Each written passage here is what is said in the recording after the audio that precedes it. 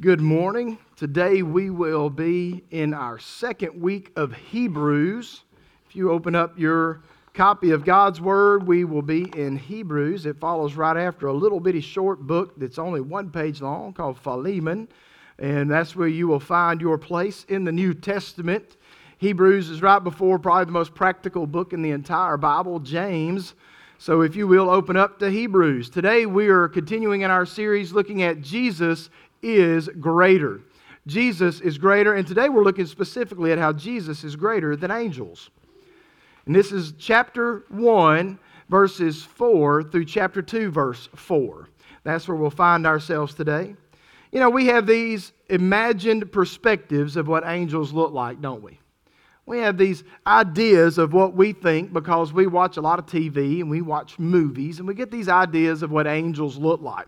Some consider angels looking like Roma Downey, off Touched by an Angel. You know, it looks like some lady who's real gentle and caring and loving. And then you've got the other lady that's an angel as well. Forgive me that I can't recall her name. But it is true that angels do appear in various forms and in different ways so they can communicate God's message to various people. But really and truly, they don't look like Roma Downey. We also consider angels looking like little fat baby angels, don't we? Like they're just sitting up on some cloud, like that cloud could hold that little fat baby or something. You know, but anyway, that's what we think sometimes. And we think they've got two little wings and they got a little arrow and they're going to shoot you. That's Cupid. That's not an angel in heaven, okay? That's Greek mythology. So that's not right either. Some angels are viewed in a humanly form, such as some armed militant angel. You know, we get pictures of Michael and Gabriel, and we see them, their wings all spread out, and they've got this gargantuan sword looking like something out of the military of Roman history. You know, they probably got on a helmet or long flowing blonde hair. It's like Fabio with wings. You know, some people get this idea of that's what an angel looks like. But I want to tell you that angels are scary looking creatures. They are scary looking creatures. And they are intimidating. The Bible explains what they look like, and they are terrifying. They are terrifying.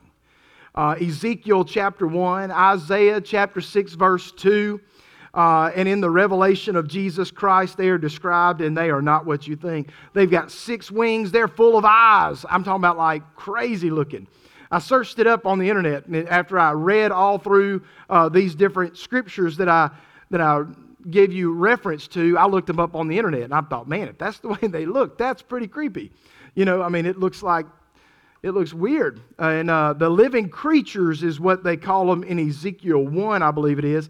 And one's got, on one side it's the face of a man, one side it's the face of a lion, one side it's the face of something else, and there's an eagle on the back side of the head, and like they got 6 wings, and then like there's these wheels on either side of them, and the wheels are turning, and it says in the Bible that these angels cannot go in omnidirectional, they can only go in straight paths, and I mean, it is weird. It's crazy stuff. So you know when people say they saw an angel, there's a reason why they're terrified. There's a reason why they're terrified. And on those wheels, it says there's eyeballs all over those wheels. I'm telling you, it's crazy. When we think of angels, most of the time we think of these that are as we reflect on them in the militant form. You know, that's kind of how we look at them. But today, although angels are a big part of what we're talking about today, we're still talking about Jesus is even greater than all those weird-looking angels. Okay? We do know that angels appear in a human form many a times, because you got to think at one point Jacob even wrestles with an angel, right? And the angel touches his hip and it's dislocated. And how you going to wrestle with something that's got 6 wings and got legs like a calf? You know, I mean, that's what the Bible says. That'd be an interesting wrestling match, right? But Jacob wrestles with him. And so we've got these different accounts in the Bible. But like I said, as great and as strange and as terrifying as these angels are, okay? I thought about putting pictures up there, but I thought that's just going to be way too distracting. You're going to be thinking about that the whole service, and you're not really going to think about Jesus. You're going to be thinking about these weird, wacky-looking angels. You can look that up in your spare time. Don't pull out your phones and look right now. I know you want to, but don't do it. But we're looking at Jesus is greater than the angels in Hebrews 1, verse 4 through chapter 2, verse 4. And we're going to look at these three primary questions. Who is Jesus? Who are the angels? And who are we? That's what we're going to look at today. Who is Jesus? Who are the angels? And who are we? So if you've got your copy of God's Word, I'm going to begin reading in verse 4 because that's the first mention of angels here in Hebrews chapter 1. Most start at verse 5, but I'm going to start at verse 4 because he's been given a name greater than the angels. Hebrews 1, verse 4. I've had the hardest time every time I've read this passage of Scripture finding the 4 in my Bible. Here it is. All right. Having become so much better than the angels, as he has by inheritance obtained a more excellent name than they. For to which of the angels did he ever say, "You are my son, today I have begotten you"? And again, what else did he say? I will be to him a father, and he shall be to me a son. But when he again brings the firstborn, that's a key word there again, but when he again brings the firstborn into the world, he says, "Let all the angels of God worship him." And of the angels, he says, "Who makes his angels spirits and his ministers a flame of fire?" But to the Son, he says, "Your throne, O God, is forever and ever. A scepter of righteousness is the scepter of your kingdom. You have loved righteousness and hated lawlessness. Therefore, God, your God, has anointed you with the oil of gladness more than your companions." And, verse 10, "You, Lord, in the beginning laid the foundation of the earth, and the heavens are the work of your hands. They will perish, but you remain, and they will all grow old like a garment. Like a cloak, you will fold them up, and they will be changed. But you are the same, and your years will not fail." But to which of the angels has he ever said, "Sit at my right hand till I make your enemies your footstool"? Are they not all ministering spirits sent forth to minister for those who will inherit salvation? Therefore, we must give the more earnest heed to the things we have heard, lest we drift away. For if the word spoken through angels proved steadfast, and every transgression and disobedience received a just reward, how shall we escape if we neglect so great a salvation, which at the first began to be spoken by the Lord, and was confirmed to us by those who heard him? God also bearing witness both with signs and wonders, with various miracles and gifts of the Holy Spirit, according to his own will. So today, as we look at this passage of Scripture, the first thing we're going to look at is who is Jesus. Now, as we walk through this, this is going to be back and forth with the various verses in this context that we have read today. We'll be back and forth in different verses all throughout chapter 1, verse 4 through chapter 2, verse 4. And there are some big things that we find out about who Jesus is from this text. Who is Jesus? Well, first off, he is God the Son. He is God the Son. You look there in that passage of Scripture in verse 5. The question is by the author, "For to which of the angels did he ever say, 'You are my son, today I have begotten you'?" He's not said that to a single solitary angel. He's not said that. He said that to Jesus Christ. We know he said that. He said that when Jesus was baptized there by John the Baptizer. He come up out of the water and he said, "This is my son in whom I am well pleased." Jesus came up out of the water. The Holy Spirit descended like a dove and landed upon him. And so we have this account of God the Father from heaven speaking this about his Son. He says this also at the ascension. He tells he tells the men there, no, excuse me, not at the ascension, but when Jesus was transfigured, he tells them, "Listen to my son. Listen to my son." And we want us to understand what this author is wanting us to know, first and foremost, that Jesus Christ is Son. He is the begotten alone.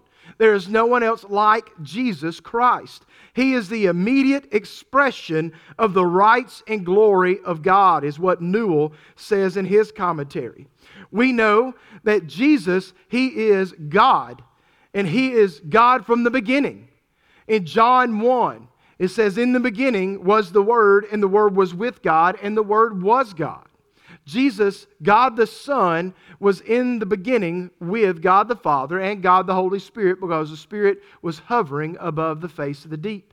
So he was there present as well. Jesus God the Son, the begotten of God, has always been.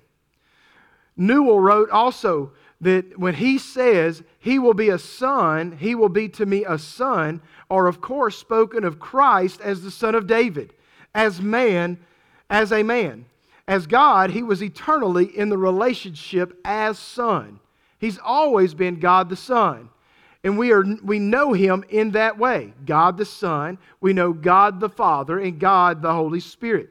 Scripture goes on to say he is the firstborn. Look there in verse 6. But when he again brings the firstborn into the world, he says, let all the angels of God worship him. So we have this, that he is the firstborn, and this within itself, the firstborn, is an absolute title. It is a name.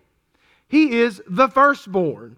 And we also know in Colossians 1:18, Christ is spoken of as the firstborn of the dead. In Colossians 1 verse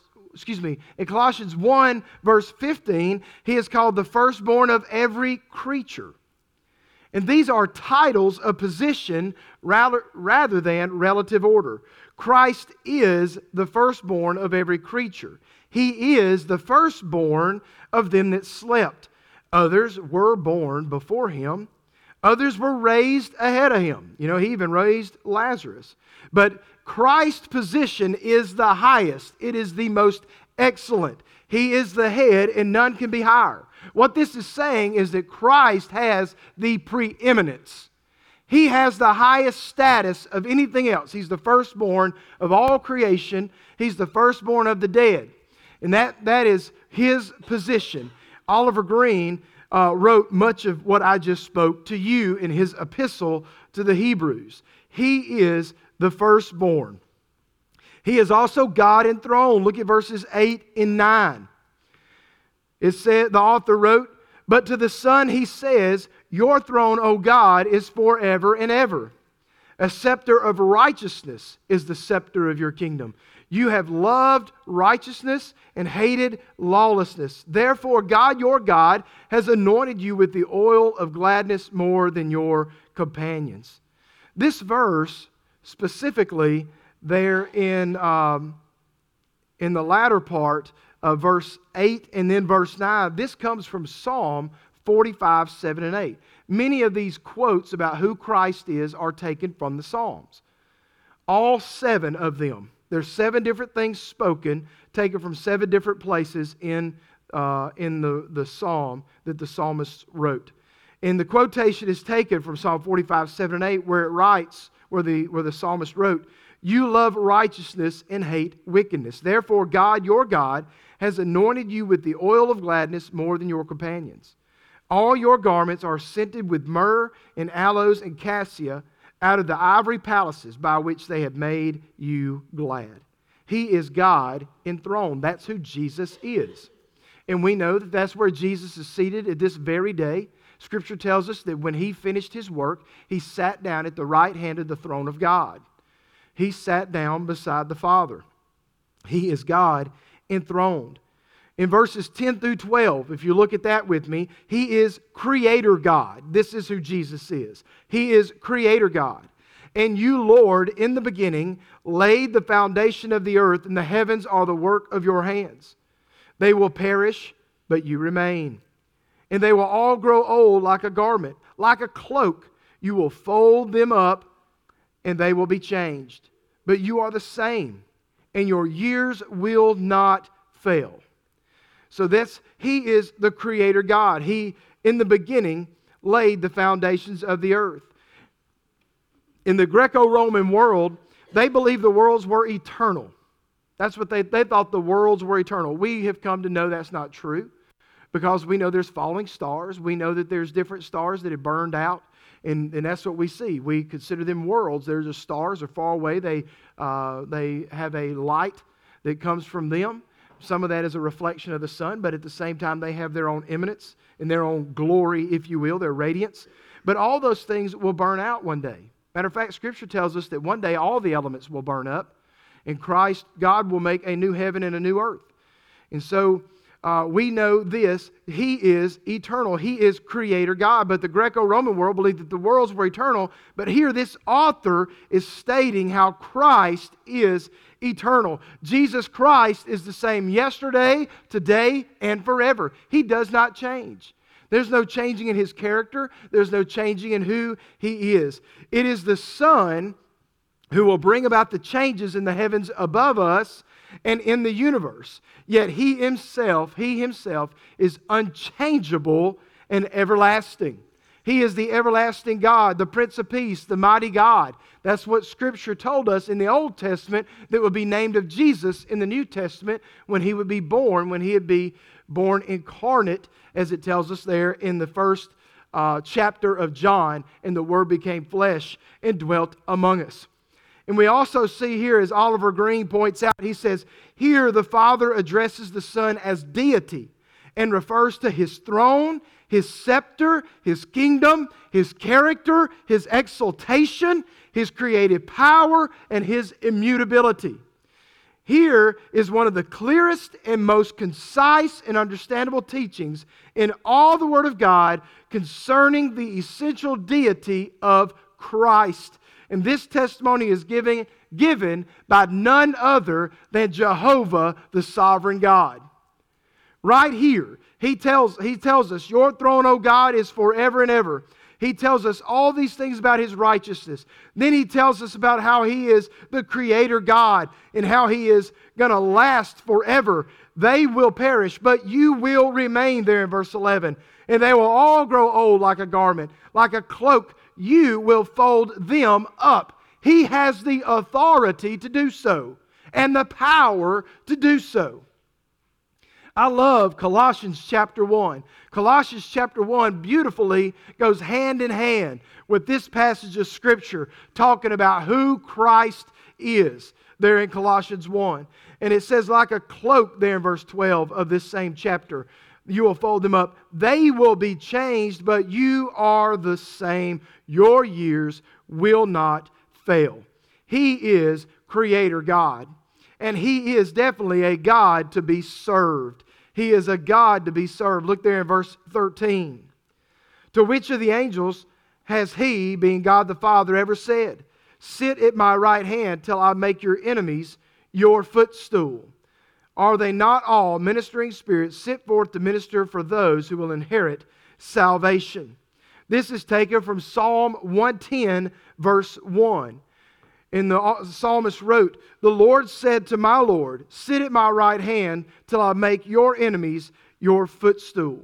And in context, after Jesus has risen from the grave, thus conquering His enemies. That's what He's talking about when He overcame the grave. He says, sit at my right hand. Jesus said on the cross that His work was finished. His work was finished. So He was going to sit down at the right hand of the throne of the Father. And His enemies, Satan, the demons, the world, the culture, was going to be His footstool.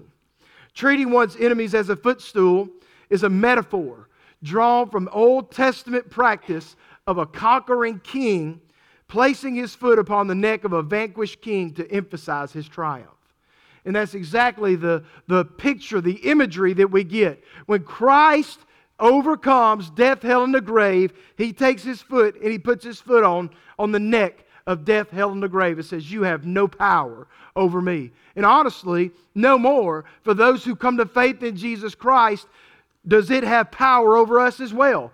But we can't put our foot on it. Christ has put His foot on it. And we put our faith in the one who has the power to do that. And so we trust Him as the one who is to be served, the conquering King. The psalmist depicts the future reign of Christ when He will reign over the Messianic kingdom and all enemies will finally be brought into submission, is what Kent Jr., not our Kent Hughes, but Kent, I think his name was Homer Kent Jr., wrote in his commentary. And this is an incredibly high view of Jesus Christ. Incredibly high view of Jesus Christ. It's a view we should all have of Jesus Christ. So who is Jesus? Who is Jesus? As we looked at it just a moment ago, He is God the Son. He is the begotten of the Father. He is the firstborn. He is God enthroned. He is Creator God, and He is a God to be served. We can see all that from this passage of Scripture there from verse 5 all the way down through verse 14. Verse 5 all the way down through verse 14. So now, who are these angels that we talked about? Who are these angels that have been called upon many a times by God the Father, the Son? Who are they and where are they? Well, the Bible, let me explain this to you. It's not about angels. The Bible is not about angels, but they are definitely a part of the Bible.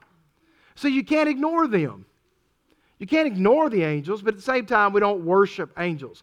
There's a bad problem in our world today where people worship angels. That's not something we do. You know, we understand there are several different, and as I research this, some people say there's a hierarchy of angels as well. And Scripture kind of lends to this as well.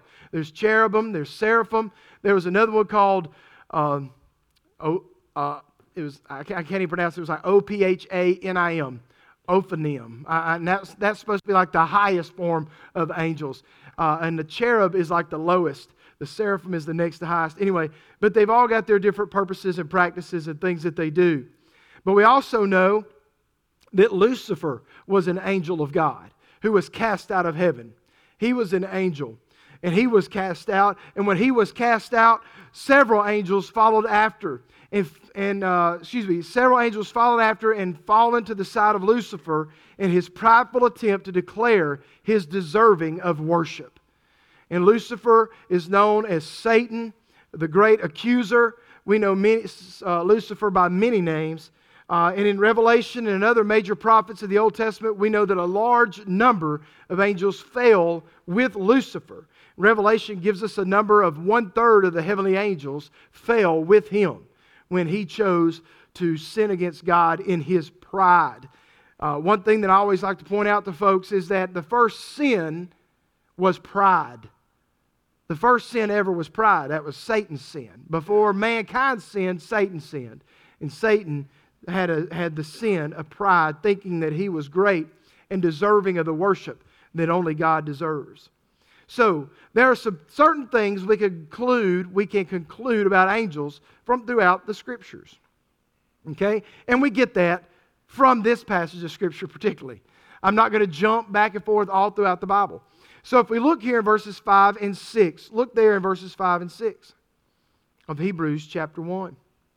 It says, "To which of the angels did he, being God, ever say, 'You are my son, today I have begotten you'? And again, I will be to him a father, and he shall be to me a son."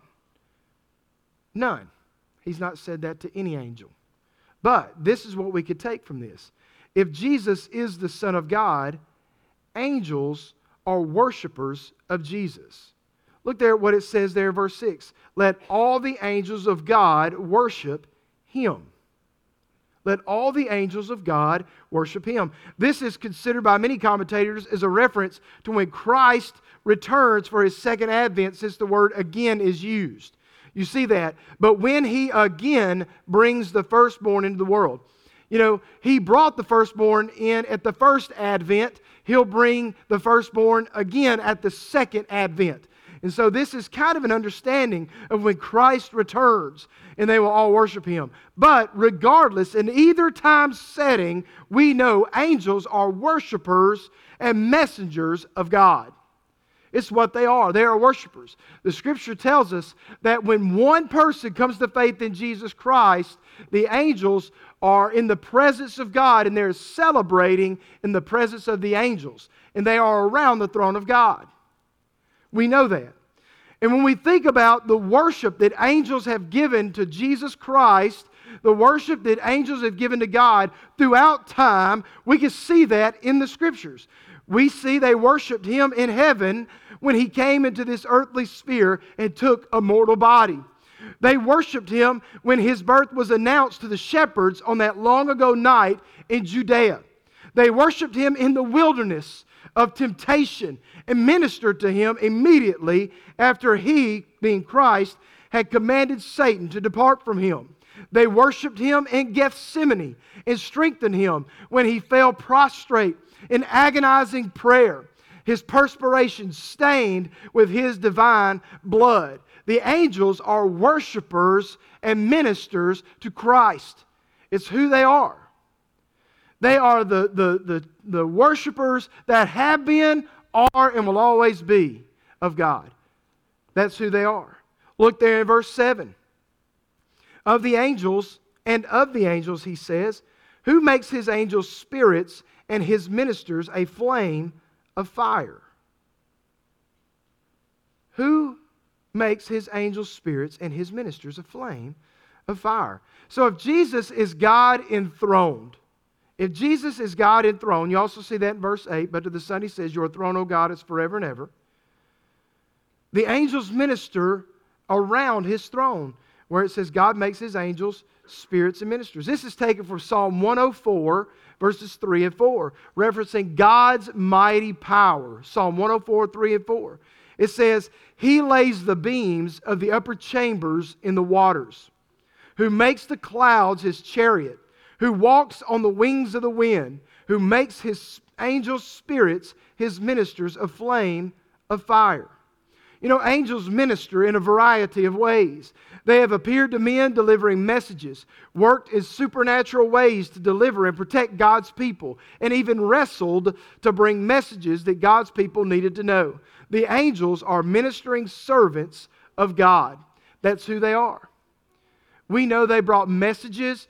They brought the messages to Mary, to Joseph. They brought messages all throughout the Old Testament, New Testament. You see those accounts of angels being used as ministers. And they ministered to Christ in the garden. They ministered in a variety of ways. Look there also in verse 7. Excuse me, not verse 7. In verse 10, it says, and you, Lord, in the beginning laid the foundation of the earth, and the heavens are the work of your hands. If Jesus is the Creator, the angels are part of His creation. The angels are part of His creation. The only non-created being in the universe is God. The only non or uncreated being in the universe is God. Everything else is a creation of God. So the angels are a creation of God. Everything else is a creation of God, for God, by God, through God. Everything else is a creation. So the angels are a creation. They are a creature.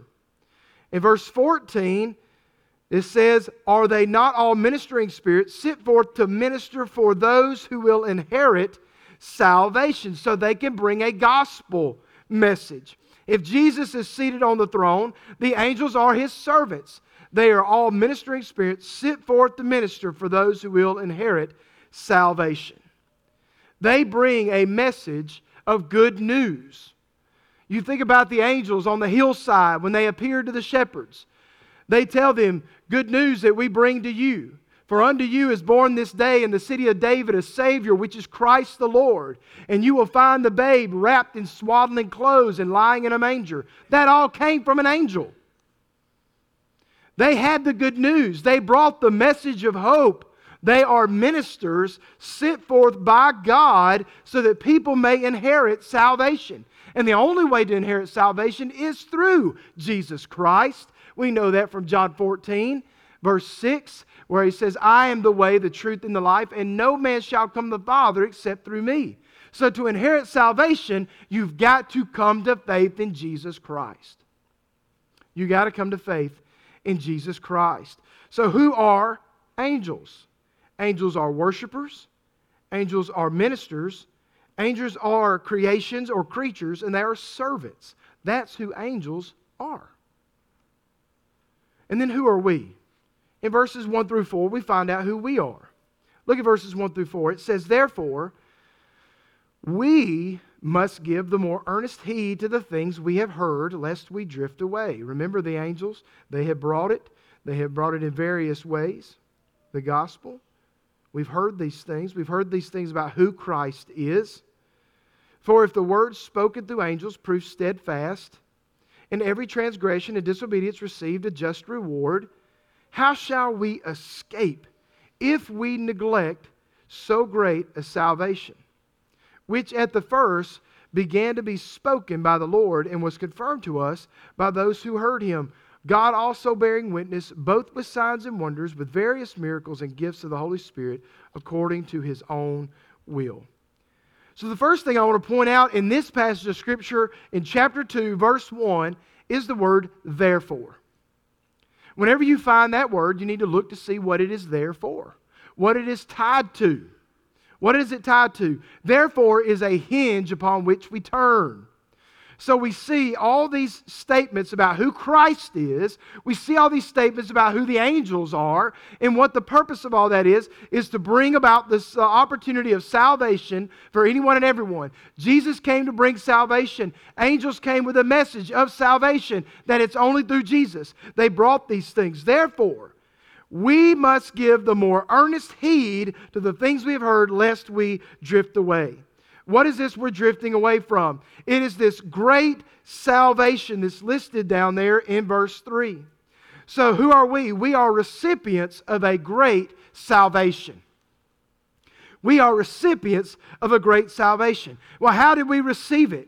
Well, we heard about this great salvation through those who've gone before us. If you were in Sunday school this morning and you were listening to the lesson and paying attention to the lesson, the first part was entitled Sanctify. The second part was entitled Unite. And it was talking about Jesus Christ praying for future believers. He says, I pray for those that will hear through their word. We are those believers today, and God is still praying for those future believers. Jesus is praying for those that will hear by our testimony and by our knowing and having such a great salvation. We have a great salvation. We have a costly salvation. It cost Christ His life. On this earth, He was beaten and spat upon and mocked and ignored, unjustly tried. He went through all these things. It's a great salvation that we have. We are recipients of a great salvation, and we have heard such a great salvation. And when you hear this, you got to do something with it. You as an individual, me as an individual, when we hear of this great salvation, we're either going to receive it or reject it. Every time we hear the gospel, we're either receiving it, growing in it, or rejecting it and forsaking it. One or the other. There is no middle ground. There is no middle ground with this great salvation. The author writes that we have heard about this great salvation in verses 1 and 2 of chapter 2 of Hebrews. We hear there in verse 3, we heard it from eyewitness individuals. Look there in verse 3. How shall we escape if we neglect so great a salvation, which at the first began to be spoken by the Lord and was confirmed to us by those who heard Him? See, the author here did not hear Christ Himself speak. He was a second generation hearer of the Word of God. He didn't hear Christ speak Himself. And you know, Paul, some people argue, we talked about this last week, some people argue that Paul wrote this epistle to the Hebrews, but Paul would not have said this way. He said he was born out at an untimely, he was born, I can't phrase it correctly, but anyway, he was not born at the right time. I'm just going to say it that way, okay? For to be able to see Christ manifest physically on this earth. Jesus Christ appeared to him on the road to Damascus, okay?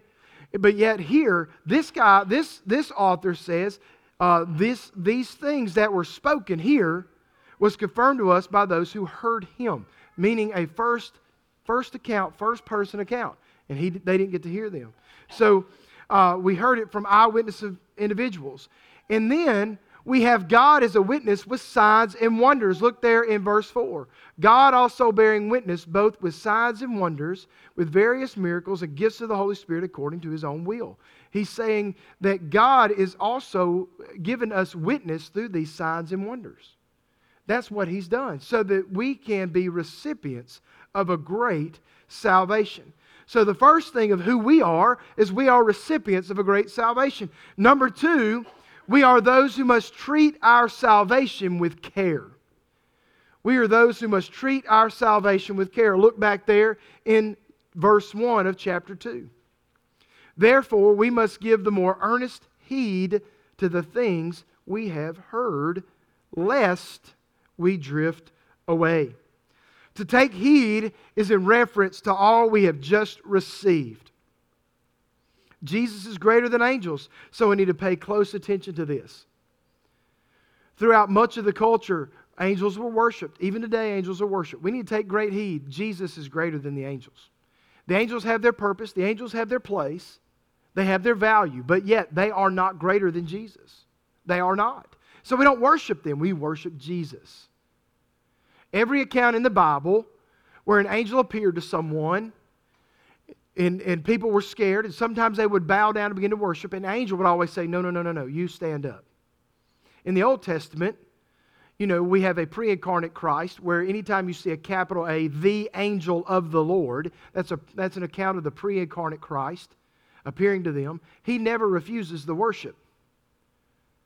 But if you see an angel of the Lord, but if it's the angel of the Lord, that's different. That's pre-incarnate Christ. But all these angels, they are not to be worshipped. They are never to be worshipped. So we know we should worship Jesus Christ alone. Jesus is greater than the angels, so we need to pay close attention to this. Notice what it says. It says if we don't pay close attention to it, we're going to drift away. And this is a nautical word. And any of you who have experienced any time on a boat on the lake or at sea can understand what drifting away means. You can know what that means. I think about my Uncle John. Many years ago, my Uncle John was on a boat out at sea, and the engine went out. And he was adrift. He was adrift at sea for a while. They were able to find him. He wasn't out too awfully long. I can't remember the duration of his stay out on the ocean, but I'm sure it was quite scary. But he was drifting away. He was drifting away. So we can understand what that means. And the meaning of this drift away in this particular context and its personal subject, we, indicate not that something might drift away from us, but that we might drift away from something, and that something being Christ. We need to be anchored to Christ lest we drift away. We have got to be centered, anchored, and close to, taking more earnest heed to the things we have heard, or else we will drift away. So to not drift away, we need to mature in our salvation. This great salvation that we have got to mature in it. So we must work out our salvation in fear and trembling. Now I think about this scripture where that is taken from. It's like this. Every single one of us have muscles in our body. Right? Every single one of us do. But you know what? Some of us have bigger muscles than others. Why is that? Because we go work them out. We go work them out.